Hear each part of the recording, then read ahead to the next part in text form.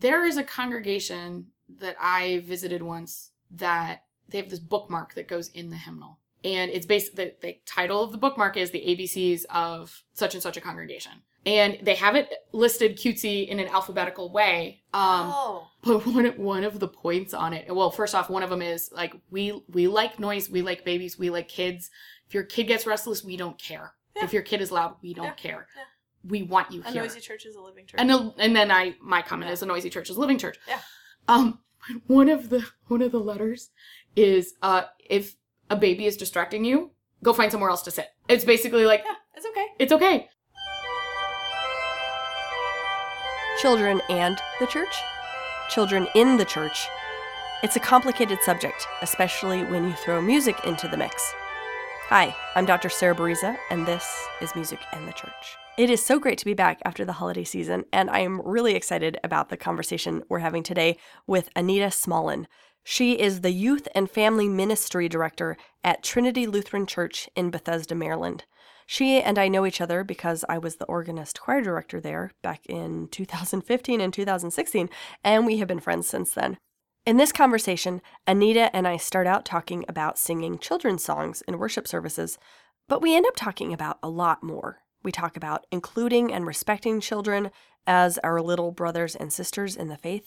We ask, why should children be in worship services at all? When should they be in the services? We also get into the denominational beliefs that influence why some churches don't have children in worship services at all. Here's a little more about Anita. Her master's degree is from Luther Seminary in Children, Youth, and Family Ministry. She is also part of the Disability Ministries team of the ELCA, the Evangelical Lutheran Church in America. She is also a fantastic person. Yay for awesome coworkers who end up becoming friends. Anita and I recorded this interview last spring. I was living in Ohio and she came to visit. I was working at an Episcopal church at the time, and now I'm in Missouri at a UCC church in the Congregationalist tradition. So of course, I'm doing some things differently now than I was at my previous job, including singing songs with little kids in the nursery every Sunday, which is a lot of fun. Couple things to know before we dive into the interview. Show notes, including links to the resources we mention, are at musicandthechurch.com/34. Secondly, I am moving Music and the Church to a monthly schedule, so 12 episodes this year. Last year I did 27 episodes, and that was awesome and also a lot. So monthly episodes, here we come. So now, here is Anita Smolin and I talking about welcoming children into worship services. A noisy church is a living church. We appreciate noise.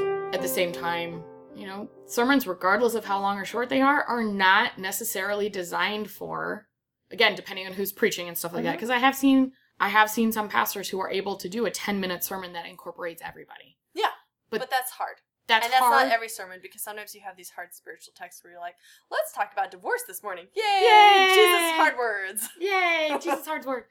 But I have seen some pastors that, instead of using the divorce texts. Yeah. We'll pick one of the other lectionary texts for that Sunday. Mm-hmm. Yeah. And can incorporate, instead of it being a 20-minute sermon, it's a 10-minute sermon or whatever. Depending on the culture of that particular congregation. Yeah, is enabled to, a 3-year-old is going to find something and is going to be engaged in that sermon. Maybe it's in the first 3 minutes. And then for the rest of that time, they're like, and I'm going to go color. But that's okay. But they've been engaged. Somehow. This past Sunday, I just assumed that Brandon had taken Nico out of the church service because I didn't hear him through the whole service and I can't actually see where they're sitting. And then I heard him at the very end of the sermon. And then I found out later, Brandon had been putting Cheerios one by one in the through the whole sermon. And I was like, yeah, okay. It was good for Brandon because, he didn't want to take Nico out into the nursery or whatever. But is that really a bad thing? No. No, I was like, that's really, really great. And we also didn't have, because it's not just distracting for other people if you have a child who's flipping out in a service. It's also distracting for the caregiver of the child. Yes. Because they're like, I have this child who's trying to lurch himself out of my arms and I'm exhausted. Yeah. Yeah, because it's also and it's not just that, but it's the quote unquote embarrassment of the parent that it's my child who's being who's being normal. Who's being but who's being a child. Being a child. Mm-hmm. And is suddenly everyone looks around at you. Oh, correct. That's your kid making that noise. Correct. Let's talk about kid songs. Kid songs! Okay. So we have a problem and maybe it's a made-up problem, but it's a problem I've actually experienced in a lot of churches, which is that kids' songs aren't considered appropriate for services. And you and I, Anita, don't agree with that. Nope. So I feel like I want to start out by saying, like, I haven't always held this viewpoint, because in the past I thought, oh, kids' songs, by which I mean, like, the Jesus Love Me variety of, you know, my God is so big, so strong and so mighty, those kinds of songs with the hand motions or the what have you.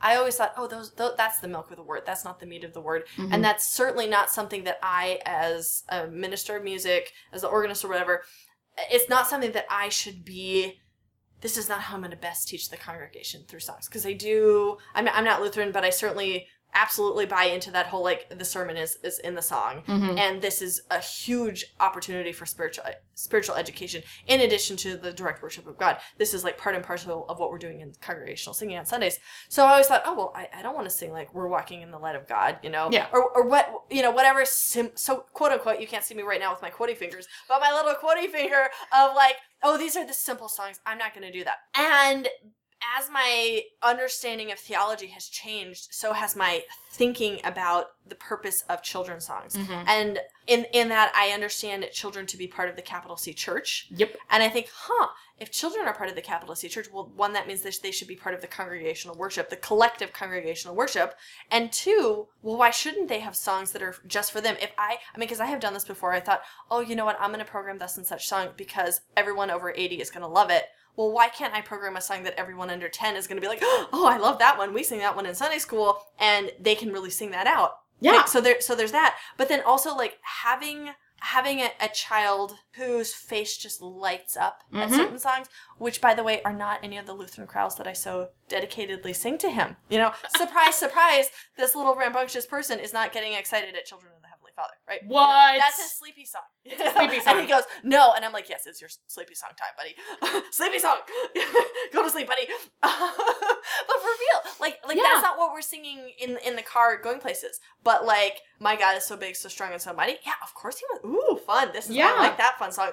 And, like, that's a big shift for me to think, oh, that is worthwhile. Yes. And then adding that other layer of, well, Jesus said, let the children come to me, and the kingdom of heaven, you have to be like a little child to enter Mm-hmm. into the kingdom of heaven. It makes me think, much as I think, oh, we need the meat of the word and the songs, maybe there's something more to this. Maybe my wisdom is foolishness here. Fair. If you're gonna, when folks are planning hymns, like, Children of the Heavenly Father. It's such a good time. It's such a, like, my mom cries every time because it was played at every single baptism at the church that I was baptized in. And so, like, she remembers my baptism and la la la. And those are, it's such a great hymn. I'm trying to think of another super wordy hymn. Yeah, we're certainly not putting down the super wordy No, hymns. we're not putting down. And there's an absolute place for them, and memorizing all the stanzas of them, and there is comfort in singing those. Yes. Yeah. There's an extreme comfort in singing those. Mm-hmm. But I think sometimes our friends who are planning hymns are picking those hymns to the exclusion of part of the body of Christ. Yeah, that's where we're getting it. Because I think in the past I have chosen hymns to the exclusion of part of the body of Christ. Yeah. Yeah. And so, so that's why I think those hymns are important. And the flip side of that is the conversation. So, Jesus Loves Me. We sing that to our 3-year-olds. We sing that to just about everybody. And it's one of those hymns that I think it's one of those songs that in the Christian tradition is universal. Mm-hmm. Regardless of what denomination you grew up, it is very much so universal. You know this one. You know this one. You might not know all 3 stanzas. I don't know all this. But the first verse of Jesus Loves Me. We all know that. We all know that verse. So we sing it to our 10-year-olds. We sing it to our 3-year-olds. We sing it with them. We teach it to them. Mm-hmm. And it's a part of their DNA. Mm-hmm. Mm-hmm. Fast forward 70, 80 years. I've talked to many a pastor, heck, I've experienced this once, where a pastor will go into a nursing home to lead worship. And they will pick hymns that have something to do with the text of that day, and they work really hard. And then in the experience the place that I'm referenced, that I'm thinking of, the last hymn of the worship service that is in the dementia ward, in the memory ward. Mm-hmm. You know, they pick these great hymns that they think people are going to know, blah, blah, blah. And then they preach and people are falling asleep and whatnot. Yeah. Again, these are folks towards the end of life. The second that pastor starts singing Jesus Loves Me, there is a room of people that suddenly are lucid. that are awake. And that for that hot second, they know that Jesus loves them. They might not remember who they are, where they are, anything like that. But for a hot second, they remember. I'm not talking about the kid songs that are theologically weak. No, well, there certainly are. Yes. Yeah, we're definitely not talking about that. We're not talking about that. But, I mean, Jesus loves me, this I know, for the Bible tells me so. Every single person can agree with that is solid theology. Yep. Done. Moving on. But we're talking about those kid songs that have depth and meaning, like Jesus loves me. Or have capital T truth. Capital T truth, yeah. Because that is a simple truth, but that is also the ultimate truth. Correct. Yeah. But that carries through life. So when you're teaching kids things like Jesus loves me or this little light of mine, that carries through all of life. And that very simple affirmation is like a continual capital T truth. Correct. Right? Like it never becomes untrue that we should be shining our light. Correct. Right? It never be, you know, so that's what like we're very clearly not talking about weak theology children's songs, which I think should never be sung, period. Like, why would you sing that? If I want to sing something with weak theology, actually, why don't you just sing a secular song? Itsy bitsy spider, here we come, whatever, it's fine. You know, like there's nothing, I don't think there's anything the matter with singing secular children's songs. No. But like in a church setting, you should never be singing something with weak theology. If everything's going to be geared for somebody who's 20 and above, we're leaving out a huge chunk of the body of Christ. So what do you have to say for, because like, you know, we're talking mostly to church musicians and pastors. Yep. And if you're in a church that currently never would sing something like Jesus Loves Me, how do you see that, like in your mind, how could a church walk towards an inclusion of children in their services? Like what are steps that you could take? So I once had somebody say to me, we only do hymns that are in the hymnal. And I realized that I come from the ELCA, the Evangelical Lutheran Church in America. And in our hymnal, our current hymnal, the ELW, Evangelical Lutheran Worship. Is Jesus Loves Me in that hymnal? Yep. There you go. Jesus Loves Me is in that hymnal. This Little Light of Mine is in that hymnal. It is a hymn in the hymnal. And so if you are coming from a place where you have people who are like, oh, like I don't want to sing anything that isn't in the hymnal. Yeah. They're there. Or who are skeptical of like, oh, this might be theologically weak. Yes. Children's songs. But which again, I would say, why are you singing those? Why are you singing those? If you actually think that is theologically weak, you shouldn't be singing it. Yeah. Find something else to sing. Yeah. And also it's in the hymnal, so it's there. And they're, again, theologically sound. And then I'm not saying that every single hymn on a Sunday should be that. Yeah, No. Like maybe one. But we also have great hymns in the ELW that, like Sia Hamba, the We Are Marching in the Light of God, that is simple language that a 3-year-old went, and it's repetitive. You know, we are marching in the light of God. We are marching. We are marching. We're marching in the light of God. So like you can bring these songs in, but I think that also like what would you say in terms of like teaching a congregation? Because I think some of this is also like understanding children as part of the body of Christ and not the little people who troop in and sing for the Christmas pageant and then troop out. Yeah. You know, like because oftentimes if we have children, quote unquote, leading in worship, they're like up at the front doing something. Oh, they're so cute. They've got their angels on, the little angel beings, and not actually seeing them as our brothers and sisters in Christ. Yeah. Our very little brothers and sisters, but also they are our brothers and sisters in Christ. Yeah. That it's a culture thing of a congregation. Yeah. And so I've seen some pastors that every single sermon that they give, they kind of hammer that. It might be surreptitious, it might not be. But they talk about how our little ones are a part of the full body of Christ. Because all of our little friends have vocation and gifts, but not the point of this conversation. Yeah. So part of it is culture. Yeah. And so it's quite honestly, it's the leadership of the congregation.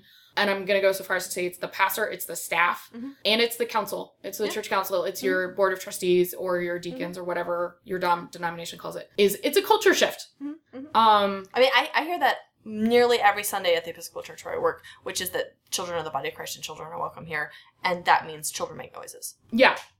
And so you have to set people up for that. Yeah. Which also makes parents feel more okay with the noises that their children are making because there is the head pastor saying your children are welcome here. Yeah. And that sometimes means that you might have to move. Like if there's somebody who is complaining about noise or sound, don't sit where there's a baby. Don't, move to a different part of the congregation or different part of the worship space. Yeah, so it's a culture thing. I also think there is something to be said for, again, lifting up the vocation of a 3-year-old, because a 3-year-old has gifts for leadership and worship. I grew up in a congregation that we were learning new liturgy. And genius move on the director of music ministry's part. She had the youngest, it was called the cherub choir in that congregation. She had the cherub choir learn the liturgy first. Oh, so they were like, we know this holy, holy, holy. Oh, that's brilliant. And so when we were learning these new liturgies, it was our youngest friends who were teaching it to, it was genius. It was absolute genius. Yes. Well, this is something where, like, not to get too far afield, but if you have Sunday school teachers who are on board with this, or Christian education or whatever, you can say, we're going to be singing this song in a month. Let me teach it to you if you don't already know it. Can you sing it with the children every Sunday, so that when you get there, it's their song, and we're singing my song in church. Yeah. And potentially, depending on the age of the child and their inclinations, it might also be the one that the parents have been hearing in the car. Yep.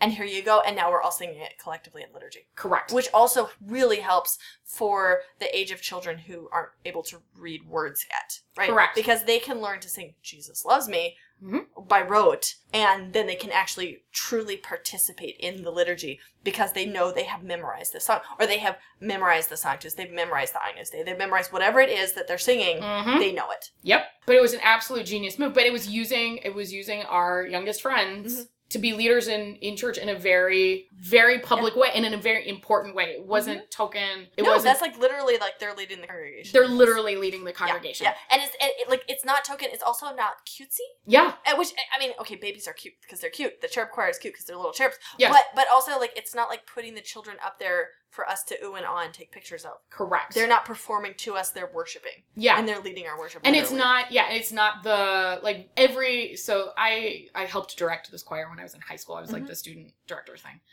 And every time they sang an anthem, like, they front loaded it on the service. So, like, there was still a second anthem during, like, the offertory. Yeah. And it was still, again, it gave them a chance to still serve, but in a little bit of a different way and age appropriate. But at the same time, it always bothered me a little bit that, we stood them up, we lined them up. They sang everyone's cute, and then they'd clap. Yeah, and then they would clap, and then they would go back to their seat with their parents, which again is appropriate because these are like 4-year-olds. Are they going to be able to sit away from their parent and no? Yeah, no. Are they going to? Yeah. So they would go sit back with their parents, but again, they would sing their anthem at a time in the worship service that didn't fit. Like, it always felt a little off kilter. Yeah. We're doing this on purpose so we can have this, like, moment of, like, performance for the children. Yes. And these Sundays where we were doing the liturgy stuff, like, they would go sit with their parents, and then, like, at some point during the hymn of the day, we would call them up to near the piano to learn, for example, the Sanctus. And so we would call them up, and so they would stay for that little part, and they would sing the Sanctus, and then we would do it twice. Because we were learning the new liturgy, and like that felt more. I mean, that was leadership. Well, what I could see something that working really well is the anthem, quote unquote, that the children are singing becomes the congregational hymn of the church. Yeah. So maybe you're going to learn a new congregational hymn, so the children learn it, the children memorize it. Yep. And now the children know it, and maybe they do sing it for the congregation. But then it's also something that you repeat in later services as, like, this is now a hymn that our church sings and knows. Correct. Yeah. I mean, that's one example. But that's a way to, like, make it less of a performance and more of a we're leading worship. Yeah. Yeah. What I've realized is that all of this stuff with children being fully included in the body of Christ, but also being full leaders, is really the culture of a congregation. The congregation that I served in Baltimore, they instituted, and I didn't like the name of it, but it wasn't my battle to pick. They had ushers, and then they had junior ushers. But because of how they led, the flow of communion, the junior usher had a very distinct job. So it wasn't just was the junior usher like an acolyte? No, we had an acolyte too. Oh, okay. So we had acolytes. These are like welcoming greeter people. Yeah, so ushers like would hand out the bulletins and stuff like that. And a lot of times, depending on the junior usher, like the usher would just hand them the bulletin and just stand there and like let the kid lead. And again, this was a part of the culture of this congregation. And by all means, like if a kid, and it felt pretty authentic because the usher was just kind of there making sure that Yeah.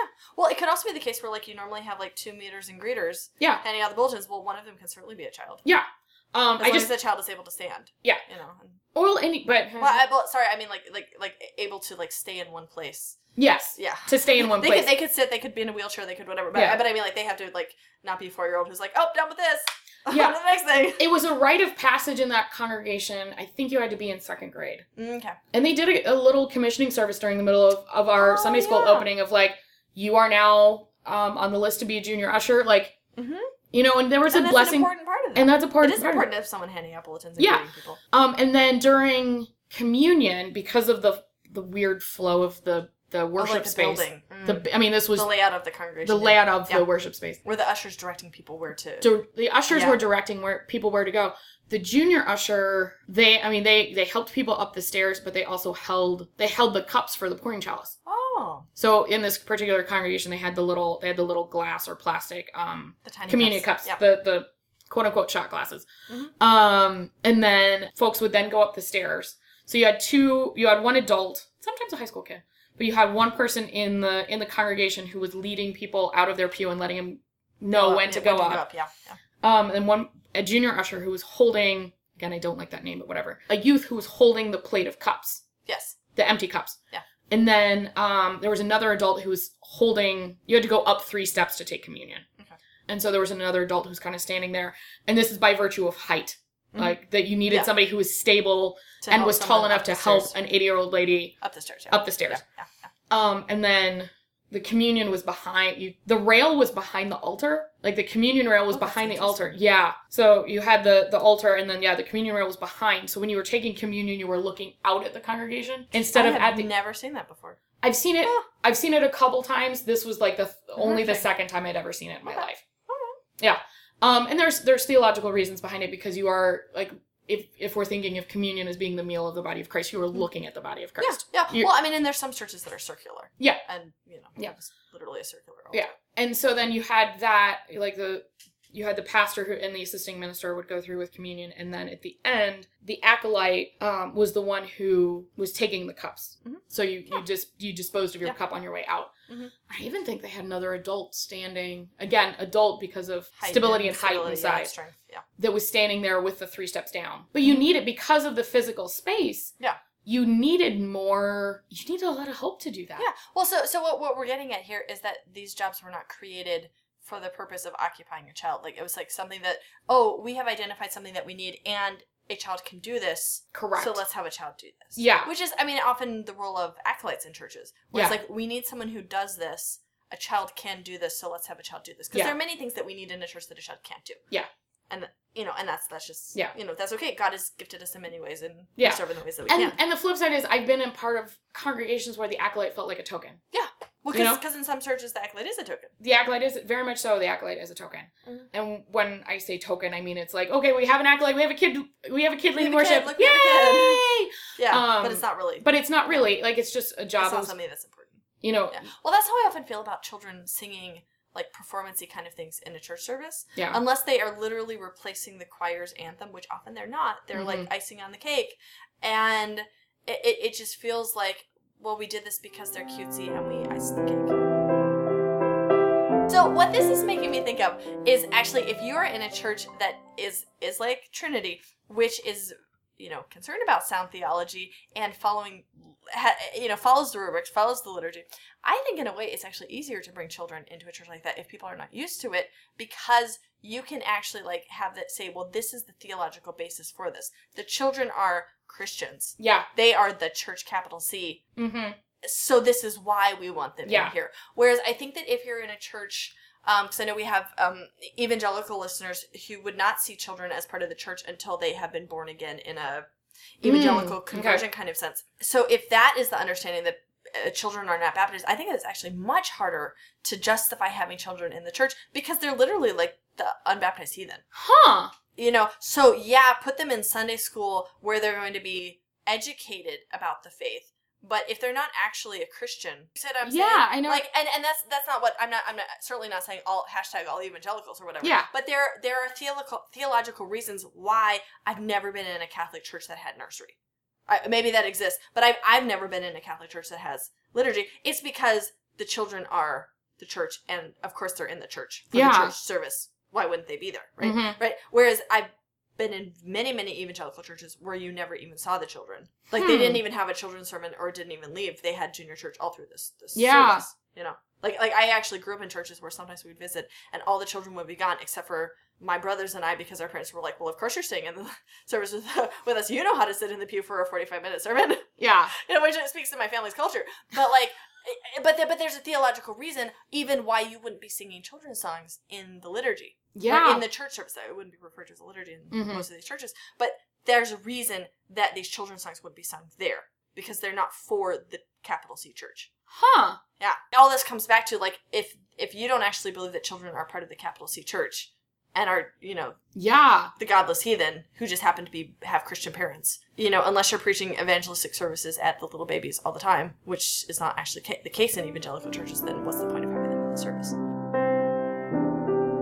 My current congregation, it is the adults in that congregation are incredibly educated. They are. I mean, there are multiple PhD, like people with multiple PhDs. I was working on my doctorate there, and it was completely unremarkable.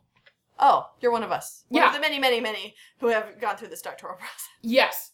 It's not the case for most congregations. It's not the case. It's not remarkable whatsoever. No, it's not remarkable whatsoever. I mean, in the church choir, I did the math the other day. There was the least educated person other than the 12-year-old we have a 12-year-old who sings with our adult choir.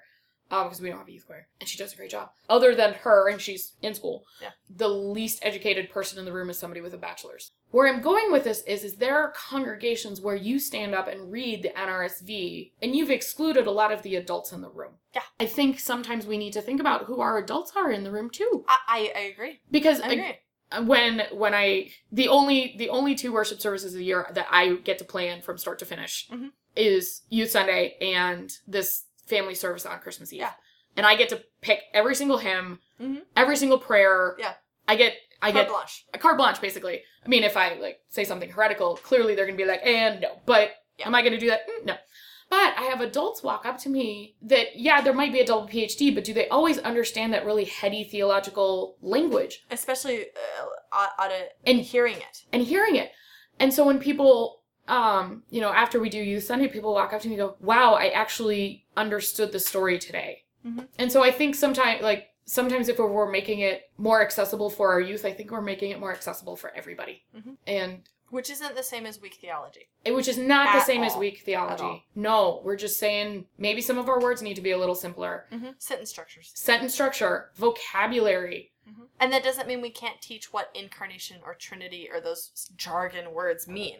Like, I feel like that's a place where we would say it is important for a small child to learn what Trinity means. Yes. Right? But that's different from saying let's have a complicated sentence structure. Yeah. As a necessity. Yeah. Now I'm gonna toe touch my way into heresy. When we talk about Trinity, when we're talking to kids about Trinity, there's a lot of ways we can talk about Trinity. Like, there's all the metaphors that are all heretical. Yes. Because they all are. But at the same These are the ones that I've heard. But at the same time, it's a way to say, like, this is what the Trinity is like, but here's how it is not like this. Yes. Yeah. But I think if you're trying to explain the Trinity to a 4-year-old, I think toe-touching on the heresy is okay for that moment. Perhaps. For example, you've got the ice. Yeah. The ice heresy. But you could say the ice heresy and then say, but this is how God is not like that. Yes. And you can say... and have that as, like, the both and. Yes, and the both and. Here's something concrete, but God is not concrete in this way. Yes. But, I mean, if I was teaching a 4-year-old that, I'm not sure I would get to that. Maybe if they were 7, I would. But, yeah.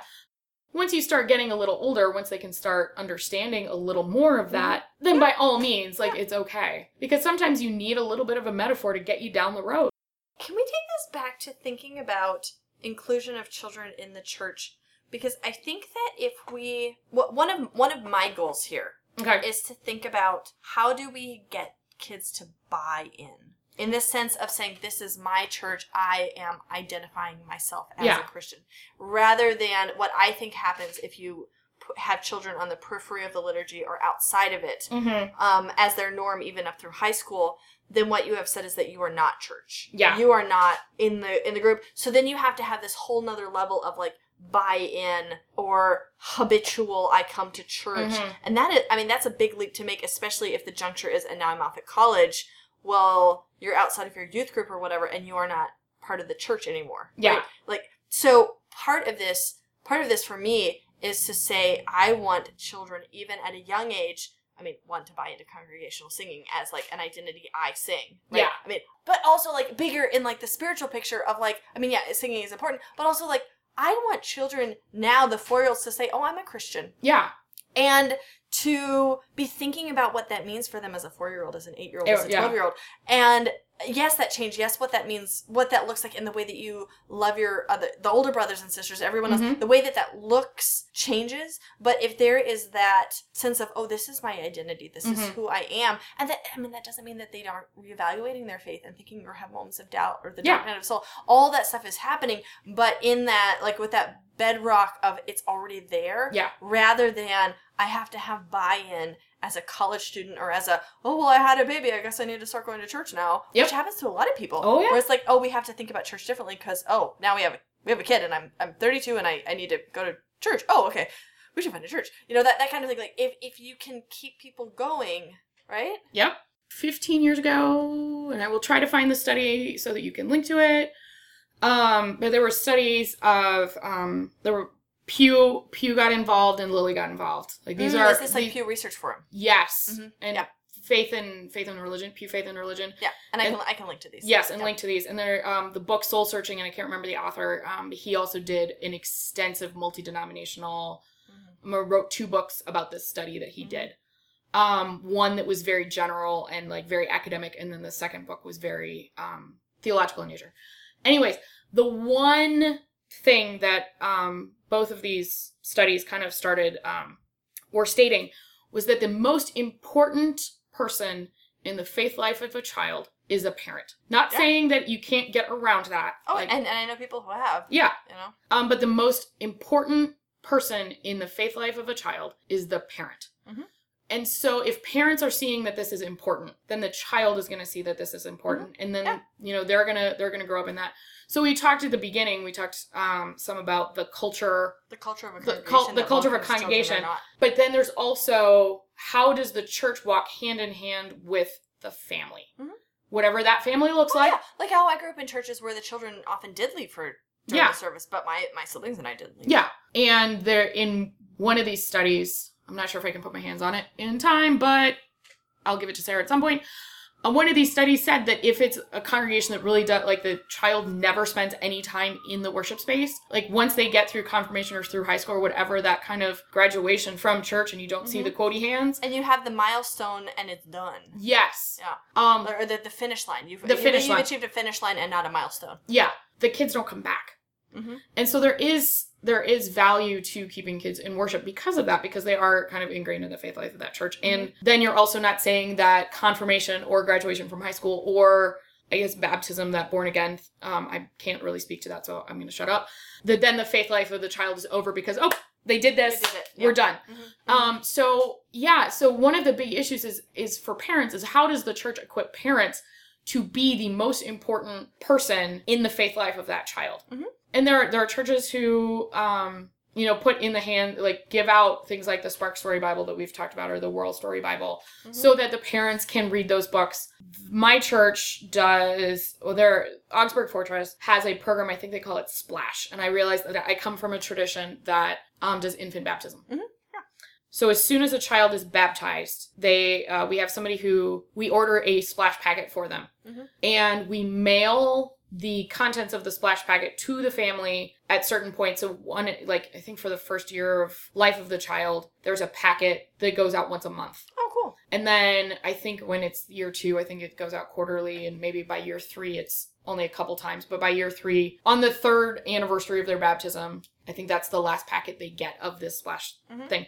Where I'm going with this is, in that splash packet, there are CDs of music. Oh, wonderful. And so I've been told, in fact, I had one parent come up to go, do you have an extra copy of that CD? Because we listened to it in the car so much. It died. That's awesome. Yeah, and so it's some of them are Sunday school songs. Some of them are just cutesy little lullabies that talk about baptism and you are a child of God. Yeah, and so that it's one way of sending that stuff home. Yeah, but a huge thing is being a curator of good music. Good music, theologically sound, accessible to people with a very small range. Yep. And inclination towards peppy diatonic songs. Yes, peppy diatonic songs. Preferably with hand motions. Yeah. So that's one easy thing. That's one super easy thing that church musicians can do. Mm-hmm. Or church leaders generally. And church leaders in general. I mean, I was in my brain was going through the other resources that I would use that would not necessarily be specifically for church musicians. This is also a team effort. Yeah. You know? And again, it's a team effort. Mm-hmm. Back in we as the church need to, like I said this a few minutes ago, I mentioned that parents are the most important person in the faith life of a child. Back in the 80s, 70s, 80s, there was, and even somewhat in the 90s, there was this shift that churches started hiring youth directors in that kind of time frame. Mm-hmm. And it was typically lay people, but some of them, and some of our larger churches, the youth leader was a pastor, youth pastor, pastor in charge of youth ministry, blah, blah, blah. Or pastor in charge of Christian education. And in a couple of studies, the discussion was, or the phrase they used was that they farmed out Christian education. Oh, like from the parents. From the parents to the church. Which on one hand, I mean, that sounds like, I farmed out my child's geography lessons. Yeah. Which, I mean, spiritual education is far more important than, calculus in like the cosmic sense. Yeah. Not to be down on calculus. But yes, it's not quite a fair comparison. It's not quite a fair comparison, but there's some truth to that. There has been this shift in the past 15 years of the youth leader, instead of the youth leader running, like being in charge of all of the Christian ed and stuff like that, and all of the youth ministry and stuff like that. There's a shift of how does the paid staff person or volunteer equip the parent to take on some of that. Yeah. Well, how can the youth leader support the parents, help them, guide them, whatever it is, give the resources to parents that they need, and then themselves offer complementary programming at the church. Correct. Yeah. That is exactly right. Yeah. It's one of the reasons why I have pushed, we hand out these story Bibles that I keep talking about, is because they are... Because you want them at the bedtime. I want them at bedtime. Mm-hmm. Like, they shouldn't just be something seen at Sunday school, Yeah.